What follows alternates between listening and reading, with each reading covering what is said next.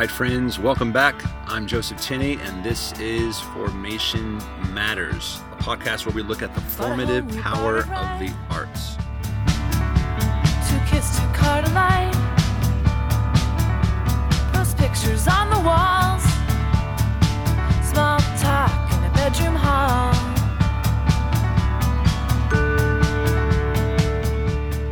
As I mentioned in the previous episode, we are looking at bits of a Q&A I had with some artist pals, film producer and writer David McFadden, and script consultant and writer Barbara Nicolosi.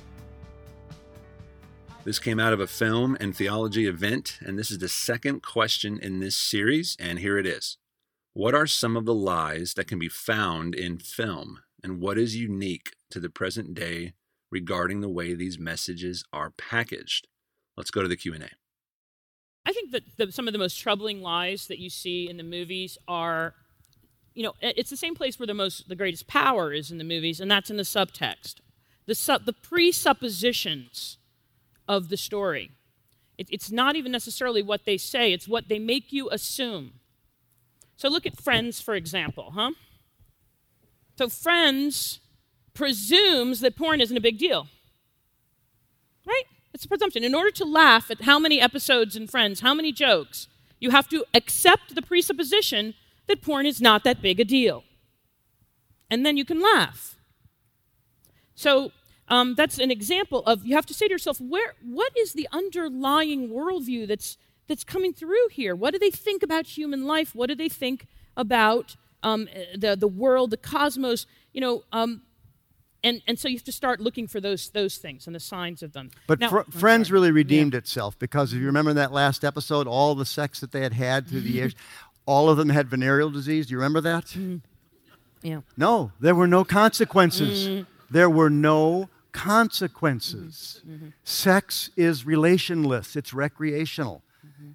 And once you take the spiritual dimension, I would just be happy for the relational dimension in a younger generation. But once you take the spiritual dimension out of sex, you do not get the joy and satisfaction that you should be getting. Mm-hmm. And I want, can I just say too, I think one of the big lies, one of the big presuppositions in a lot of storytelling, and I hate to pick on generations, but I'm going to say boomer storytelling, is cynicism. That there's this tremendous cynicism. I don't know, I'm somebody who remembers the first season of ER when Doug and Carol were heroic doctors and nurses. They were heroes. And you'd sit there and say, wow, how cool to have people like that take care of me. Then flash forward to the last season of ER. I wouldn't want to be stuck on an elevator for 15 seconds with any of these people.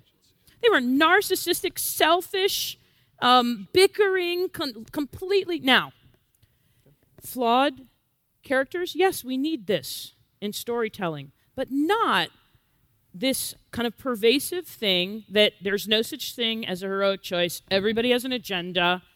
Maybe you think it's good, but it's good for you, but it's not really good for her, and there's nothing we can say. That kind of supposition that there is no such thing as heroism. Nobody can be a hero. Everybody's got an agenda. I think it's just bled so much into the boomer stories that it's good they're turning 70. But I think that the new generation coming up, we're seeing this desire to kind of throw off this cynicism and have the possibility of heroic choice. It's a great moment for the church if we can get our act together artistically. Bought a home, we bought it right. Friends, until next time, you can go to our website at formationmatters.com, where you'll find more information on this episode as well as other articles and content. Until then, enjoy your art. Know that it is forming you. Yes, it is. And thanks for listening.